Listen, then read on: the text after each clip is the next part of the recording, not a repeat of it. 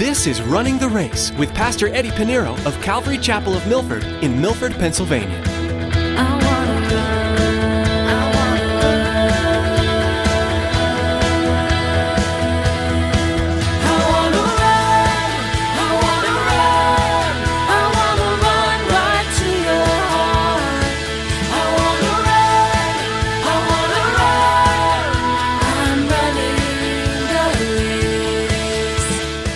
Want to be effective in the body of Christ? Don't be one that's witch hunting and looking for all the faults in these religions. Now, I understand some people are into apologetics. They study about different cults of religion, and you have a heart to kind of say, these people are worshiping the wrong God, and I want to help them. The best way you can help them, that you can have a communication, show them love and show them Jesus. Because the minute you start sharing your God is false and your God is dead, you already closed the barrier of communication. They don't want to talk to you. You lost them. You're not going to get them. If you want to effectively minister to non-believers, don't start by attacking their beliefs or lifestyle. That doesn't mean you need to condone what you believe is sin, but instead, shift your focus onto the Savior. The time will come that God will convict them of the sin. But as Pastor Eddie explains in today's message, that's not our job. First and foremost, it's our job to share the love and grace of Christ with them. Well, let's join Pastor Eddie for today's edition of Running the Race.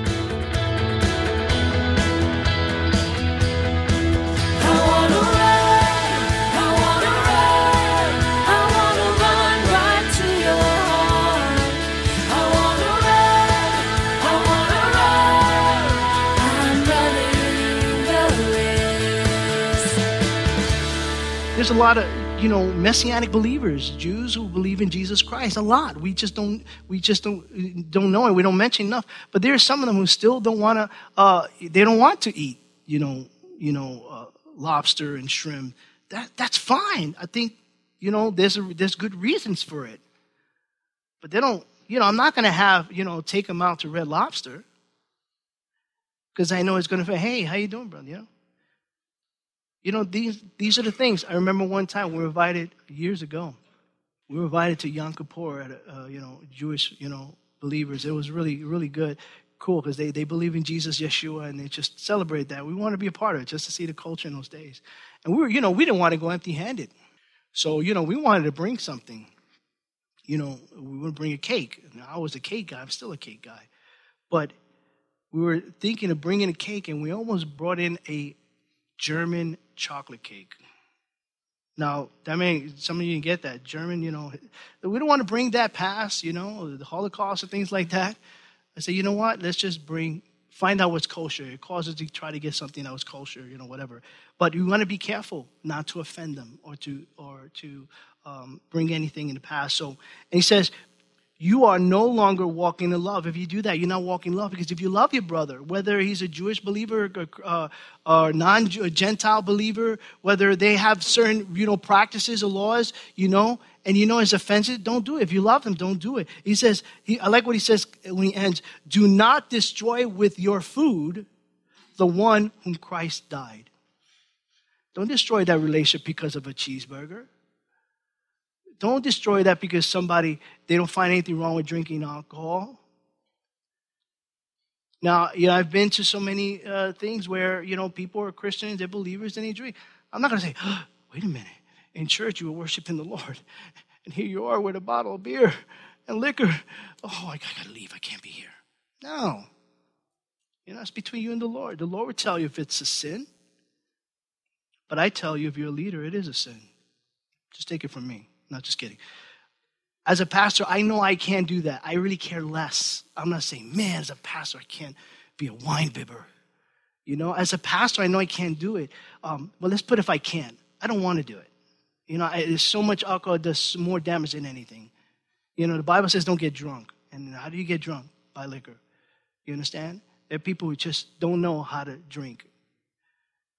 They don't know. And I was raised where my father used to own a club before, a hardware store. He had both at one time. And as a little kid, I just didn't like the smell. And I saw so many fights and so many things. I said, you know what? Now you're saying, what does a young kid do in the club, right? I always wanted to be with my father. And it was only like during the day when he did the cleaning. But some people would come up, And in those days, it weren't strict. But I wasn't drinking, trust me, my father allowed. But anyhow, I just didn't like the history of it. I had an uncle who died at a DUI. He crashed. It's just so much. I don't need it. Paul said all things are lawful, but not all things are profitable.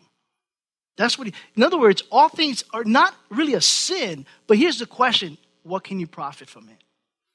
I had a 16-year-old boy came up to me and he said, listen, in 2 years, I want to get a tattoo. My mother said, I'm not going to get a tattoo until I'm out of the house.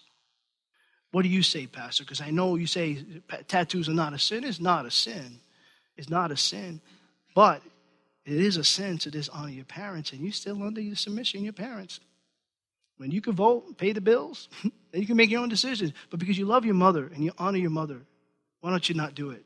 Is your mother more important to you than a tattoo?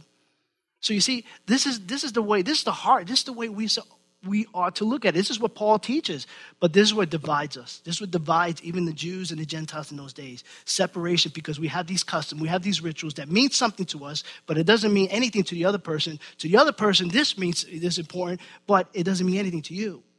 And we need to stop judging. This is where he puts it. This is why I want you to open up this page in this text to mark it in your Bibles. Mark it in your Bibles so you know this is something, study, meditate on it, so you would not be an offense to your brother, nor you will let anybody be an offense to you. Now, if you love your brother, you wouldn't do these things because, hey, you know what? You're no longer walking in love. Paul doesn't want to offend anybody and be a stumbling block. Now remember, Paul was one of those guys who wanted to bring the Gentile Christians and Jews together. He wanted to bring them together. That was his heart. I got to bring these people together. In Ephesians chapter 2, verse 14, Paul says, for he himself, speaking of Christ, is our peace, who has made both, speaking of Jew and Gentile, one, and has broken down the middle wall of separation.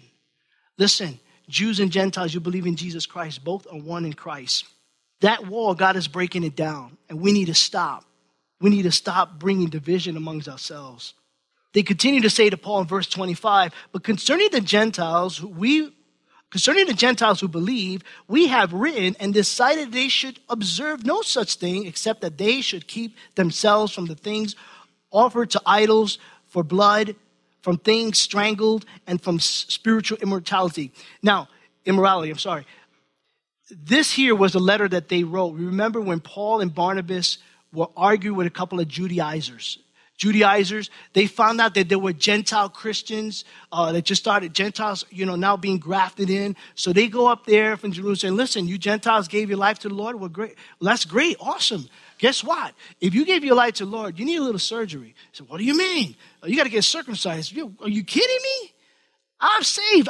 Paul didn't tell me how to get circumcised. And Paul and Barnabas got upset. And they started arguing with these Judaizers. And listen, what are you doing? Putting a stumbling block on these guys. They don't have to do that. They weren't Jews. And it's all pretty much a foreshadow of what Jesus was. The cutting of the foreskin is cutting of the heart. That's what that is. It's a spiritual symbol that we're cut by the heart. We're cutting out the flesh. And we're letting God, more spirit than the flesh, come in, the spirit of God. So this is a picture. And you remember that's what happened back in, I believe in chapter 15. Chapter 15. And so they're telling Paul, say, listen, do this, but we know if anybody says anything, just tell them what we told the Gentiles. We told this to the Gentiles that, listen, they weren't, they weren't subject to being circumcised, but we did tell them this. To abstain from things that were offered to idols, from blood, and things that strangle, things that are strangled, and sexual immorality. So these are the things they have to stay away from. Now, here goes Paul. They told Paul what to do. This was their counsel. Paul is in town now. He's in Jerusalem. And now in verse 26, it says, then Paul took the men, and the next day, having been purified with them, entered the temple to announce the expiration of the days of purification, at which time an offering should be made for each one of them. So they went through all the purification and all this. In verse 27, now when the 7 days were almost ended, the Jews from Asia, seeing him, they saw Paul, in the temple, stirred up the whole crowd, and laid hands on him. These were the Jews who really hated Paul when Paul started sharing the gospel. When Paul went to Asia Minor, when Paul went to Galatia, when he went to Corinth and Athens, all these Jews that were from that area, they came to Israel. Remember, this is the feast, the Pentecost, the Passover. Oh, they're coming in for the feast. And they remembered Paul and said, there's Paul. That's the man that's preaching against our people and telling everyone not to be circumcised. So they see Paul. He's a familiar face. And so Jews from everywhere, because remember, where did Paul go first? Every city and every village and every town that he went first, where did he go? The synagogue. So he had a lot of enemies at the synagogue. So he hit the Jews. He went to the Jews first to let them know, hey, listen, you've been waiting for the Messiah for thousands and thousands of years. Guess what? He came. Jesus Christ, the Messiah. And then he went to the Gentiles. That was Paul's ministry. And so they hated Paul. So they spotted Paul. And it says the Jews from Asia see him in the temple, stirred up the whole crowd, and laid hands on him in verse 28, crying out, men of Israel, help. This is the man who teaches all men everywhere. I like that. I like to pause there. Who teaches all men everywhere. What a good reputation Paul has. It's a good reputation. He's teaching people everywhere. This is the man who teaches all men everywhere against the people, the law, and this place, speaking of the temple. And furthermore, he also brought Greeks into the temple and has defiled this place. So they say that he brought in a Greek with him when all he had was 4 Jewish boys, 4 Jewish men who were taking the Nazirite vow. They were Jews. And it says, verse 29, it says, for they previously seen Trophimus, the Ephesian, with him in the city, whom they suppose that Paul had brought into the temple. So they're saying, okay, they brought Trophimus into the temple, a Gentile. Oh, he was with him, so he had to bring him in. Who are those 4 guys? I can't tell. They all shaved. They could have been Trophimus. And so now they're supposing that he brought in an Ephesian, a Greek, into the temple. Now the crowd, they made 2 false accusations against Paul. First, they said that he teach all men everywhere against the people, against the law, against the place. Again, never. Paul never spoke against anything. Saints, listen to me. This is important. This is important. Paul never spoke against anything. He didn't speak against Moses, the law. When he was in Ephesus, did he go at the steps of the temple of Diana and say, this Diana is a false god, is an image? No. Paul never spoke against religion. He never spoke against cults. He never spoke against any other gods or group of people. He never did that. All he simply did was share the gospel of Jesus Christ. That's the key. You want to be effective in the body of Christ? Don't be one that's witch hunting and looking for all the faults in these religions. Now, I understand some people are into apologetics. They study about different cults of religion, and you have a heart to kind of say, these people are worshiping the wrong God, and I want to help them. The best way you can help them, that you can have a communication, show them love and show them Jesus. Because the minute you start sharing your God is false and your God is dead, you already closed the barrier of communication. They don't want to talk to you. You lost them. You're not going to get them. Paul never did that. Paul never spoke against Diana. You remember in chapter 19 when he was in Ephesus. In Ephesus, Demetrius, who was the businessman who was making these little life-size, but these little small images, statue of the goddess Diana. And they were losing money. Nobody was going to the temple Diana. Attendance was down. No one was buying any more of these idols. As a matter of fact, Ephesians, Ephesus was a city, if you want to study, practice magic and spells, they had a common book. It was called the book of Ephesians, the book of spells. Ephesians, the book of spells. And they even burned the books. So now they realize, why is nobody worshiping Diana? There's no any more worshipers of Diana. Business is down, attendance down, they're burning books. It's Paul. And Paul, all he did was share the gospel. That's all he did. He didn't talk about their gods. He didn't protest. That's not what we do.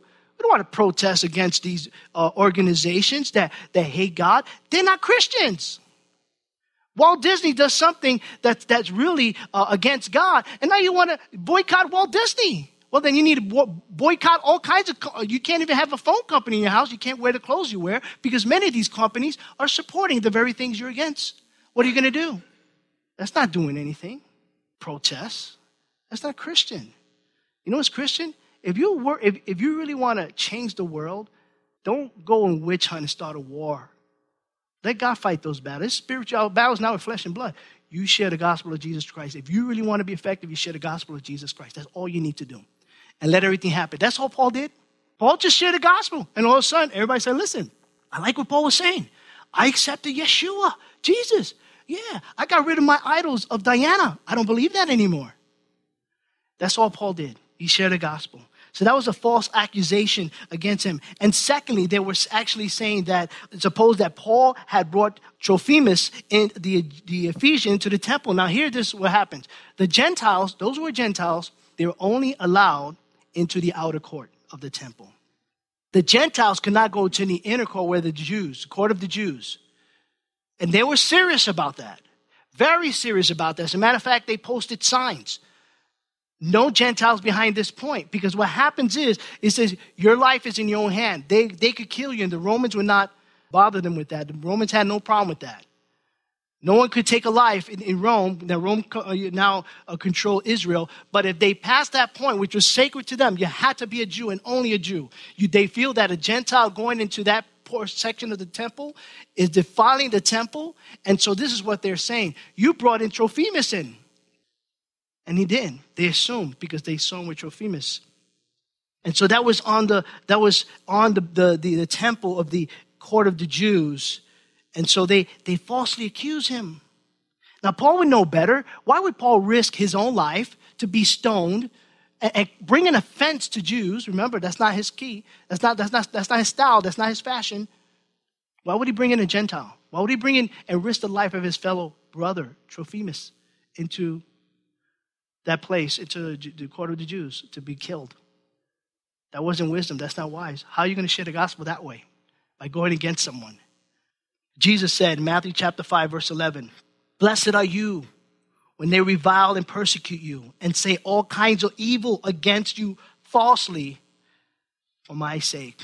And the enemy is good. The enemy, he's the father of lies. And this is what he uses. He uses a crowd who doesn't follow Christ to deceive people, bring false accusations, lies. And that's, Satan is the father of lies. And he works the best that way. That's all he knows how to do is work with lies. Verse 30. And when all the city was disturbed and the people ran together, seized Paul and dragged him out of the temple, and immediately the doors were shut. Now, as they were seeking to kill him, news came to the commander of the garrison that all Jerusalem was in an uproar. He immediately took soldiers and centurions and ran down to them. And when they saw the commander and the soldiers, they stopped beating Paul. They stopped beating Paul. They saw the Romans were always there, all of Jerusalem, and where the commanders and the Roman soldiers were actually stationed, it would be at the northwest point of the tower there. Now they've built that tower, and that's where they looked down at the worshipers, and that's where they were stationed. When word got to the fortress of Antonia, that's where they stationed. They all came down. The commander is responsible for 1,000 soldiers. 1,000 soldiers, because you look at the plural here. Soldiers, centurions. Centurions saw over 100 soldiers. So this was a lot of soldiers. And the reason why they're there is because in the past, there was an uproar where they had a false prophet who came with 4,000 men. And they tried to take over Jerusalem. This false prophet was an Egyptian. We're going to see this in a little bit. We'll get there. So the commander heard about this, verse 33. Then the commander came near and took him and commanded him to be bound with 2 chains. And he asked who he was and what he had done. And some among the multitude cried one thing and some another. Caused confusion. God is not the author of confusion. This is the enemy. So when he could not ascertain the truth because of the tumult, he commanded him to be taken into the barracks. When he reached the stairs, he had to be carried by the soldiers because of the violence of the mob. The violence of the mob was so much, they had to carry Paul. Paul was also weak at the same time. And so listen, we need to get this guy out of here because they're going to kill him. And it's our duty to protect him and to stop the riot. That's why they don't like riots. That's why they have a fortress there. They assume that it might be rebellion, and they may want to take back Israel. And so here they wanted to kill him. And so, verse 36, for the multitude of the people followed after, crying out, away with him. Away with him. Does that sound familiar? Away with him? That sounds familiar? Oh, when they say away with him, they're really saying kill him. You look at it in English language, away with him, it's yeah, take him, get him out of here. No, it means to kill him. Does that sound familiar? That exactly happened to our Lord Jesus Christ. When Pilate brought Jesus up before the crowd, what did they cry out? Crucify him, away with him, away with him. They said away with him, meaning to kill him, to kill him. Have you ever experienced that in your life as a believer in Christ? When you're rejected by your family and it's like almost away with you? Your coworkers, away with you? I remember, like, they know who I am for real. I'm not a clown. I'm not a, joker. When I didn't compromise my belief as a believer in my job. I wasn't a crazy fanatic. We talked about the word. We talked about sports. Great. I didn't make anybody feel uncomfortable. They would curse around me and say, oh, I'm sorry. I didn't mean to curse. So listen, God is hearing you, not me. And I made a few, I said, listen, please. I don't expect them to speak a good language. They're from New York. What do you expect? It's part of the alphabet. And so, they would say things. They apologize. Don't apologize to me. But when it came to sharing the gospel, guess what? Don't get him started. Hey, Panero, I got a question for you. They start leaving. Some people were interested. They will listen. Those who want to hear, they're here. Because I didn't just, speak like a fanatic. I gave them scriptures and I showed them, the way I teach you here, that's pretty much how I share. There's no difference. But then some people will say, get out of here. Get away with me. I don't want him in my office. Get out of here. I wasn't treated that bad. I wasn't treated that bad. But guess what? If you feel that way, get him out of here. He sheds too much light in my darkness. That's pretty much what they're saying. Too much light in my darkness. Well, you're in good company. Jesus said they hated me before they hated you. Remember that. Then as Paul was about to be led into the barracks, he said to the commander, may I speak with you? And I love this about Paul. Paul is cool. He's all beat up. He didn't come and say, well, I'm innocent, I tell you. You don't know what I'm going through. Let me get my lawyer. I'm entitled to a phone call. Bring me the shofar. Call my lawyer. Paul was cool about it. He didn't blame it on the Roman soldier, but he's very polite. May I speak with you? This is very important for us. The commander said to him, I speak to you. He said, may I speak to you? And he replied, the commander said, can you speak Greek? Like he was blown away. You're speaking Greek? Really? But it's good, educated, well-spoken Greek. Paul was an educated man, well-educated, knew the language.